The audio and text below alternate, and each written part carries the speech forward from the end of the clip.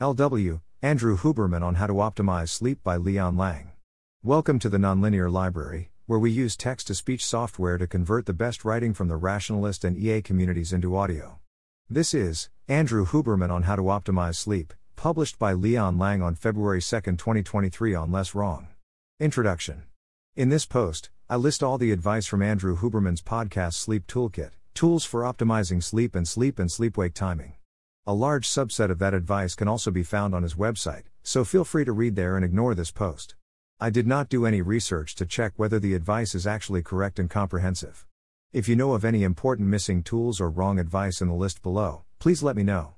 I think the main tools for improving sleep that are missing from this podcast episode are general CBTI, cognitive behavioral therapy for insomnia, general stress reduction, any other psychological improvement strategies, for example therapy against depression and anxiety, choice of clothes, pillow, mattress, and blanket for sleeping, bedtime routines, nutrition, except for some short advice on breakfast, prescription drugs. If you know of other important factors, please let me know in the comments. In summary, the advice is centered around using 8 tools in such a way as to obtain a stable, healthy circadian rhythm. Light, darkness, temperature, food, exercise, caffeine, supplements, digital tools. Below, I mostly focus on the advice and less on the reasoning behind that advice. My impression is that you can probably ignore much of the advice if you feel like your sleep is already great, though especially light exposure in the morning and dim light in the evening seem like clearly useful for almost everyone. The 3 critical periods. Huberman names 3 critical periods: the morning, throughout the day, and the evening. He emphasizes the importance of one's behavior in the morning the most, as he claims it has a crucial effect on the circadian rhythm. Period 1, morning, until 3 hours after waking. Early in the morning, Huberman recommends getting natural light exposure for setting the circadian rhythm, and to exercise, getting a short cold shower, and having breakfast for activating the body and increasing the core body temperature. While all of this wakes up the body, Huberman indicates that it is also useful for getting better sleep later on. Finally, Huberman lists some advice on how to responsibly use caffeine. I am not sure if he claims that caffeine can help with sleep, for example since it increases the core body temperature and thus might help for setting the circadian rhythm, or if his advice is mainly meant to reduce the damage to sleep caused by caffeine. Light exposure. Timing: immediately after waking or at least within the first 60 minutes. Look into the general direction of the sun at a low solar angle. Don't look at it, especially if it's painful. Don't wear sunglasses. Eyeglasses or contact lenses are good, but windows are not. UV protection is okay. Duration: clear day, 5 minutes. Cloud cover, 10 minutes. Very overcast rainy, 20 to 30 minutes. If this is not possible, use sunlight simulators, daylight simulators. Cheap replacement. Ring lights, they are often used for selfies. Drawing LED tablet. If you wake up before the sun rises and want this to be your regular wake-up time, turn on bright artificial lights. Do this at least 80% of the days in your life. Do it for an extended duration, twice as much, after missed days. Exercise. Ideally, immediately after waking up. Can be combined with sunlight viewing. Examples of morning exercise. Take a walk, light jog, skip ropes. It doesn't have to be the most intense workout. Cold shower. Take a cold shower for 1 to 3 minutes. It increases the body temperature when the exposure is short. Alternative: cold tub ice bath. Breakfast. This also helps for increasing the body temperature. After a big meal, you will be sleepy, thus, don't eat a huge breakfast. Caffeine. Take into account that the personal effective dosage varies a lot.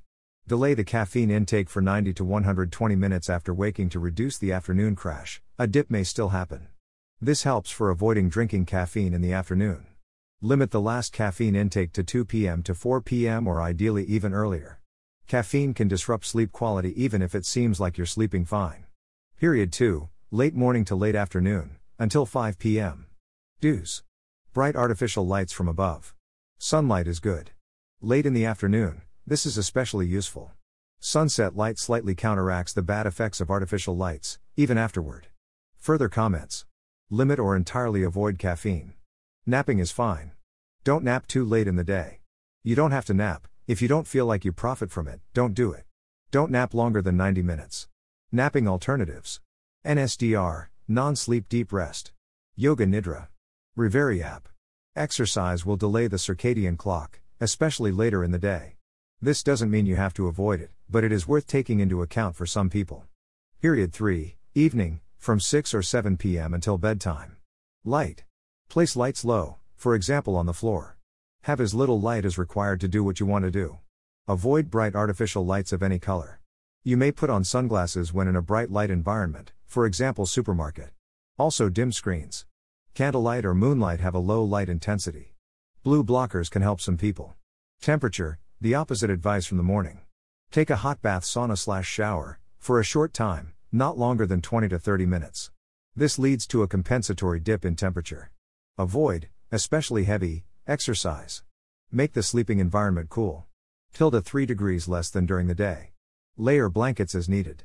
If it turns out too warm under the blankets, the body will automatically put hands out of the blanket, so layering blankets gives more flexibility and temperature regulation than having a warmer room. Put out socks unless you tend to wake up from cold feet. Alcohol CBD/THC. Alcohol greatly disrupts sleep. THC CBD. The anxiety-reducing effect can help with falling asleep. He does mention that THC disrupts the quality of sleep. It seems like Huberman's assessment of these substances is mixed and he does slightly advise against using them, especially before trying other supplements. See below. Further advice. Supplementation. Main supplement stack. Use up to all 3 or none of the following. There is a wide margin for safety. Use them 30 to 60 minutes before bedtime. Warning, Huberman has a contract with a company selling these supplements and thus a conflict of interest. Magnesium threonate, 145 mg. For 5% of people, this disrupts the gut. If so, don't take it. Apigenin, 50 mg. I heard somewhere else that this can have an effect on estrogen, so use it with caution. Theanine, 100 to 400 mg. This may make dreams more vivid in an uncomfortable way. If so, leave it out. GABA, glycine, myo-inositol. Huberman also uses the following supplements in addition to the others. If the others don't work for you, you could also replace those with the options here. Every 3rd or 4th night. 2 grams glycine. 100 mg GABA. Myo-inositol, every other night, 900 mg. Not on nights when also using glycine and GABA. Makes it easier to fall back asleep after waking up. Can reduce anxiety. A note on melatonin. Huberman claims it's less preferable than the others. If you use it in a 300 microgram dosage. His opinion is to not use it. He mentions that melatonin can be hard to find in the right dosage and that the dosage is often not correctly stated. I am not sure if he would still generally recommend against using melatonin in cases when the dosage is correct. He also mentions that melatonin can delay the onset of puberty. For a different take on melatonin, read Scott's article. Digital tools. The following tools were mentioned above as tools for replacing naps. They can also be used for falling back asleep. He especially recommends the hypnosis in the Reverie app. Non-sleep deep rest, NSDR. Yoga Nidra is also zero cost. Many protocols exist. Reverie app. Eye masks, earplugs, bed angle. Eye masks. They can help. If the room is too warm, then the eye mask will increase the face temperature too much, which can lead to waking up. Earplugs. Some find them beneficial. The sound of the beating of one's own heart can be non-beneficial for some people. Bed angle. Elevate the end of the bed by 3 to 5 degrees. Do the opposite if you have problems with acid reflux. Sleep apnea. Sleep apnea is very bad. I don't remember much of what Huberman recommends, but the main recommendation seems to be to learn techniques for breathing through one's nose instead of mouth. Weekends. Keep sleep time relatively consistent on the weekend. Don't sleep in more than 1 hour past your normal wake-up time. Use naps if you did not sleep enough. Caffeine disrupts compensatory sleep more than normal sleep. Huberman especially advises against using it in the first 90 minutes of groggy days. Jet lag shift work.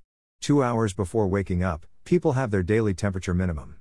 Huberman claims that being very active shortly before this minimum can delay it and thus delay the whole circadian rhythm, and the opposite is the case when being very active shortly after the minimum. For more details on this topic, see his podcast which specifically focuses on shift work and jet lag. Thanks for listening. To help us out with the Nonlinear Library or to learn more, please visit nonlinear.org.